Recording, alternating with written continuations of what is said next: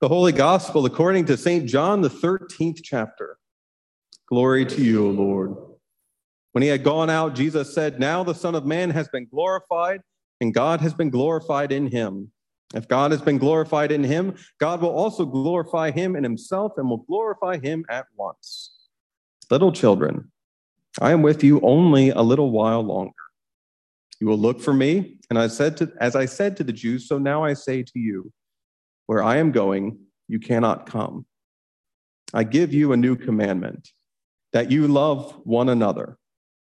Just as I have loved you, you also should love one another.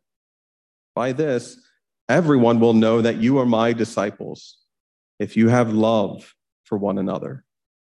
The Gospel of the Lord. Praise to you, O Christ. You may be seated, and the children may come forward for a children's sermon.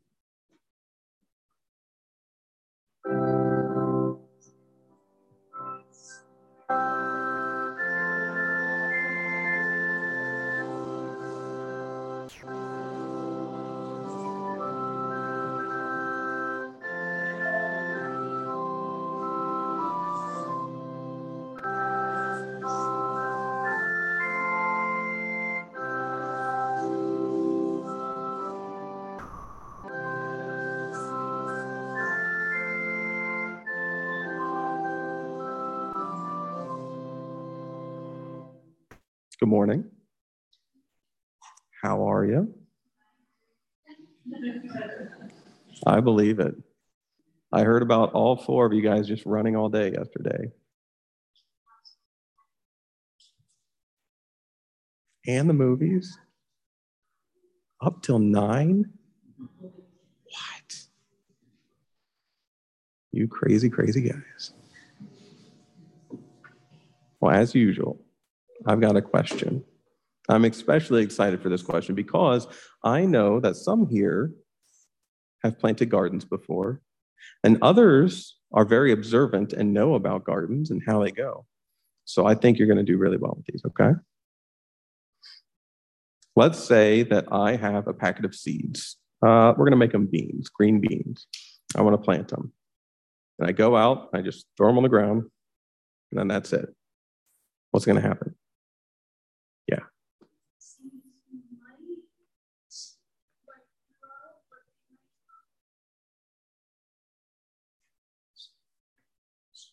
Yeah. It needs the soil. It needs to be in the soil. That's right. What else? What else might happen if I just throw seed on the ground and leave it there?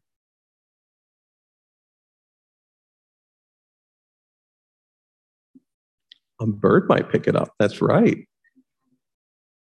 Oh, yeah, any kind of critter. Maybe a curious squirrel, maybe a bird, maybe a dog comes by and just shuffles them around. I don't know. Could be anything. One of them might sprout. And against all odds, one of them might even grow. But it's not really the way you would plant a garden, is it? What would I do with that packet of seeds if I wanted to grow green beans? Yeah.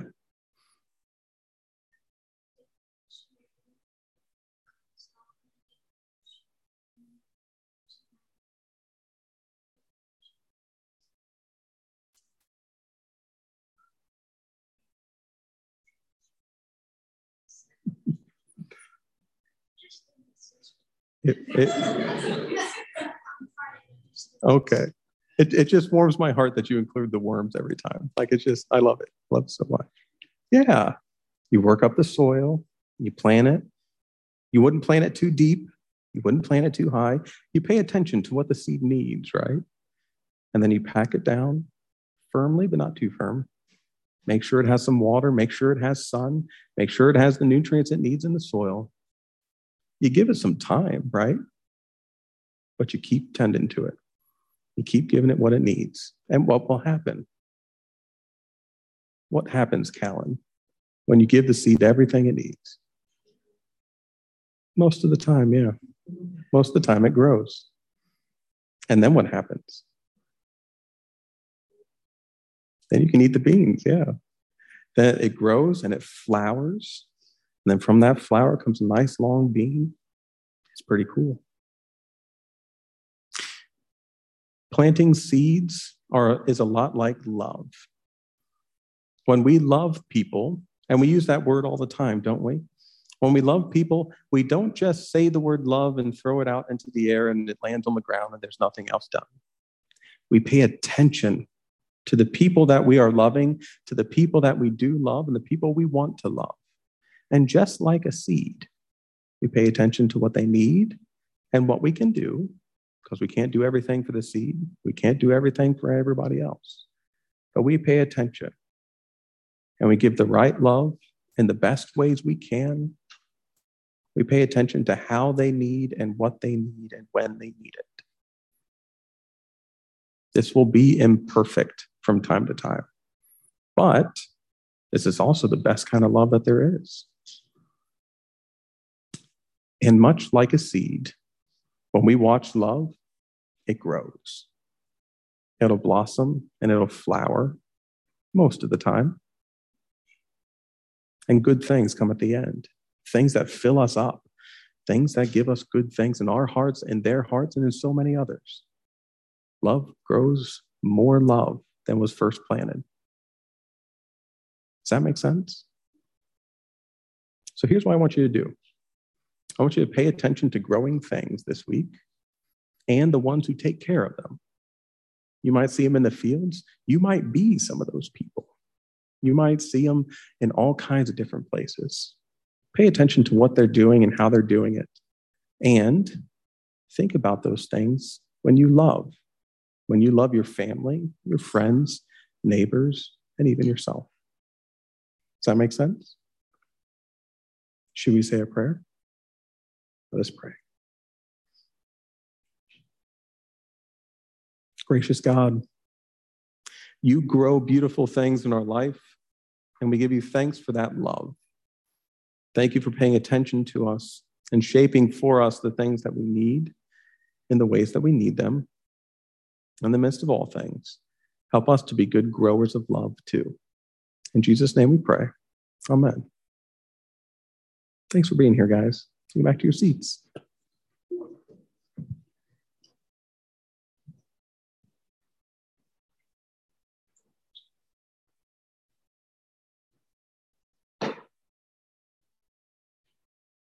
In the name of Jesus, amen. For this one, I have to use a note card because I can never remember the order of these things. But that's okay. Love is something that we call ourselves to time and time and again. And we hear for a second time in a short amount of time this new commandment, the same one that we heard on Maundy, Thursday, we hear again on this side of the cross. And it rings in our hearts a little bit differently, like we've been talking about the past couple of weeks, but in the same way. And the biggest question I have for us as we hear love one another as I have loved you is, how are you doing that? Because I think that Jesus was not one to simply throw love out into the world, watch it scatter on the ground, and just kind of hope that something might grow maybe one day. But Jesus did a whole lot of work of understanding who people were, walking into their towns and villages and homes, eating with them, sleeping in their spaces, all kinds of stuff. Jesus did work to know who he was with and who they were about. And in that context, we find healing. And in that context, we find forgiveness. In that context, we find the work of God. One of the best tools I have found in this love work comes way back from the early 90s. I say that tongue in cheek. You might have heard of these before. They're called the 5 love languages. And people have used them to describe love between people in relationships, love between people as part of organizations and communities, love of all kinds. And there's 5 of them. They include words of affirmation, physical touch, receiving gifts, quality time, and acts of service. In each one of these, We have an understanding of a different way of loving, a different way of being, both a different way of receiving love and of giving love. I want us to reflect today on which of these love languages is the one that we like to receive the best, the one that we like to share the most, and the ones we see in the people around us. Because I don't want us to be people that simply throw the good seeds of God on the ground and hope they grow. I want us to be people that have skills and abilities and think about them clearly, as I'm sure we already do. Words of affirmation.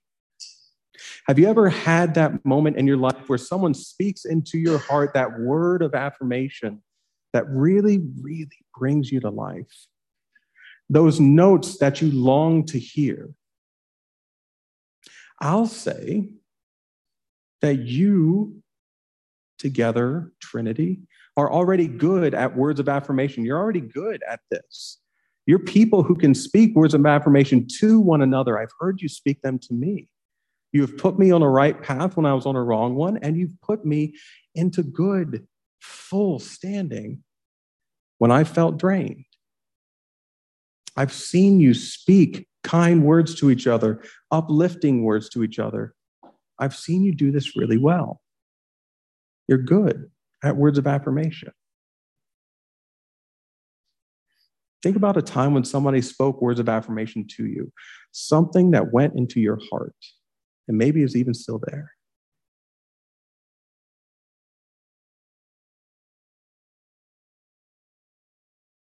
That's one of the love languages.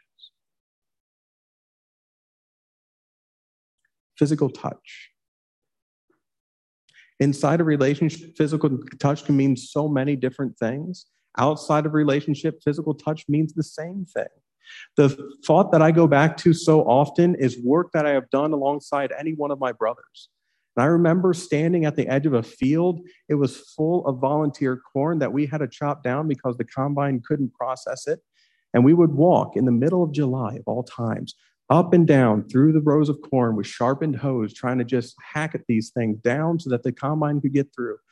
And I remember standing there after a long day of cross-country practice and band and everything else, and the sun had already gone mostly down, and it was still 85 degrees outside and humid. And I didn't want to go. And I heard the step, step, step, step of my brother's steel-toe boots crunching the burnt grass. And he comes up behind me and just drills me on the shoulder, and he says, "Let's go."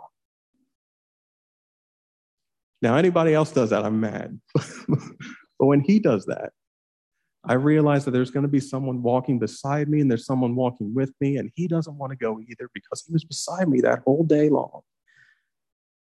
But the work that I couldn't do by myself, I can do beside someone.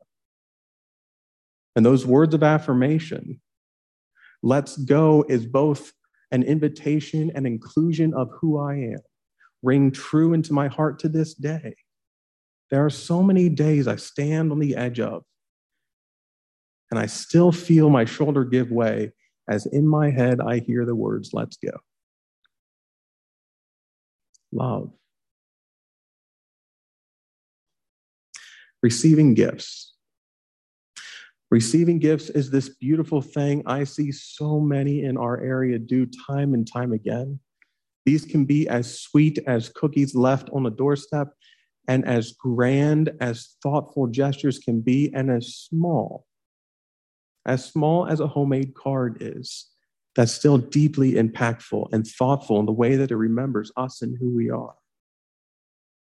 There have been so many gifts of so many sizes that have left impacts on who we are. Think inside your own lives, what those gifts have looked like. I know there's one gift that I treasure quite a bit. It's a pair of really rusted through pliers.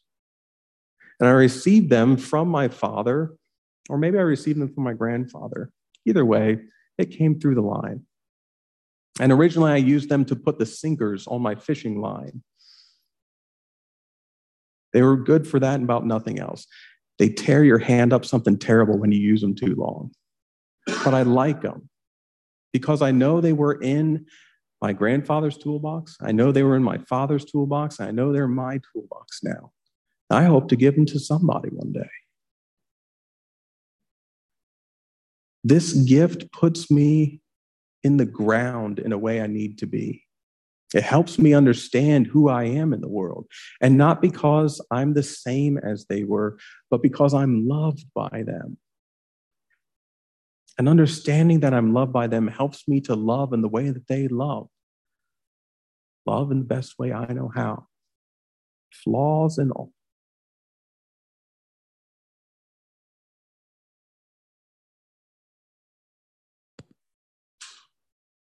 I might have done a magic trick. There it is.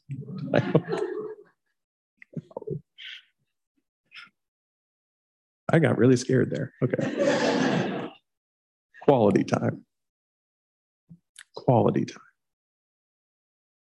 What's that moment when someone opened up their lives to yours? You got to sit a while, talk a while, work a while, be a while, play a while, whatever it was. What's that moment where you got to sit in the presence of somebody else and be with somebody else? And just by that motion, just by spending that time together, you knew you were loved. You were overjoyed to be there. You were so happy that that happened.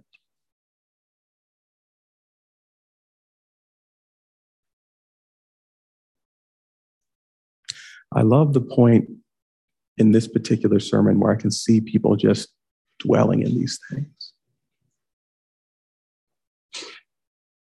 There's so many times I have that feel like that.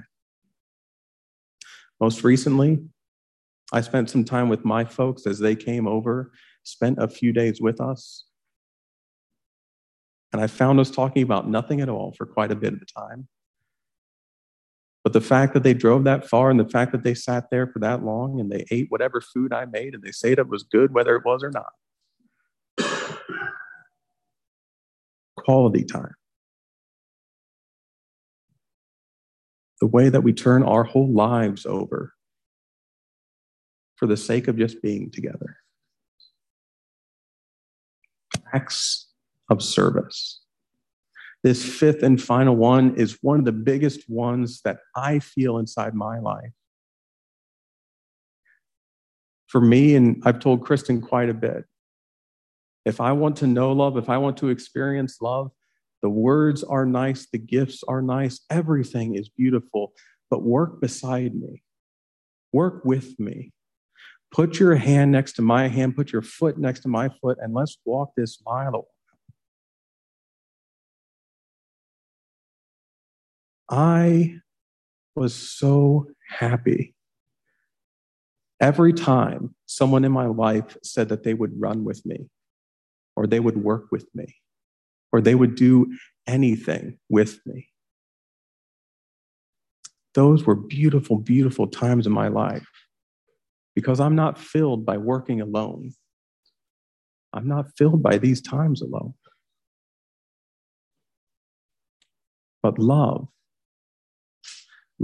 in the moments when acts of service are done side by side, stay with us.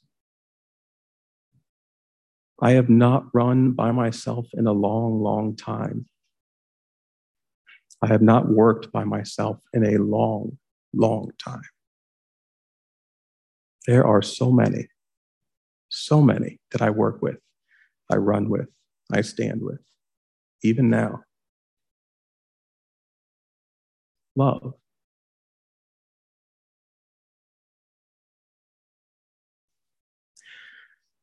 Like this Holy Spirit at Pentecost, we are privileged to hear one another's languages, even as they come through different or sideways, in between and across time and space to us. Like the Holy Spirit at Pentecost, we are gifted to hear love spoken and shared and acted imperfectly, but it still has a perfect note. All of these things and all of these moments and all of these voices, all of these experiences come down into one solid moment where we hear, love one another as I have loved you. And they are all an answer of yes to that command. They are all an answer of I will go, Lord, to that command. They are all a witness to the goodness of God in that command. And so this week, think for a little bit about those good things and then take some time doing them as best you can. They won't be perfect. They won't be the highest pinnacles. At least they might not start that way. But love is born in every place, in every time, in every moment, in ways that are new and different and beautiful. So let us love one another as God has loved us. And thanks be to God for love. Amen.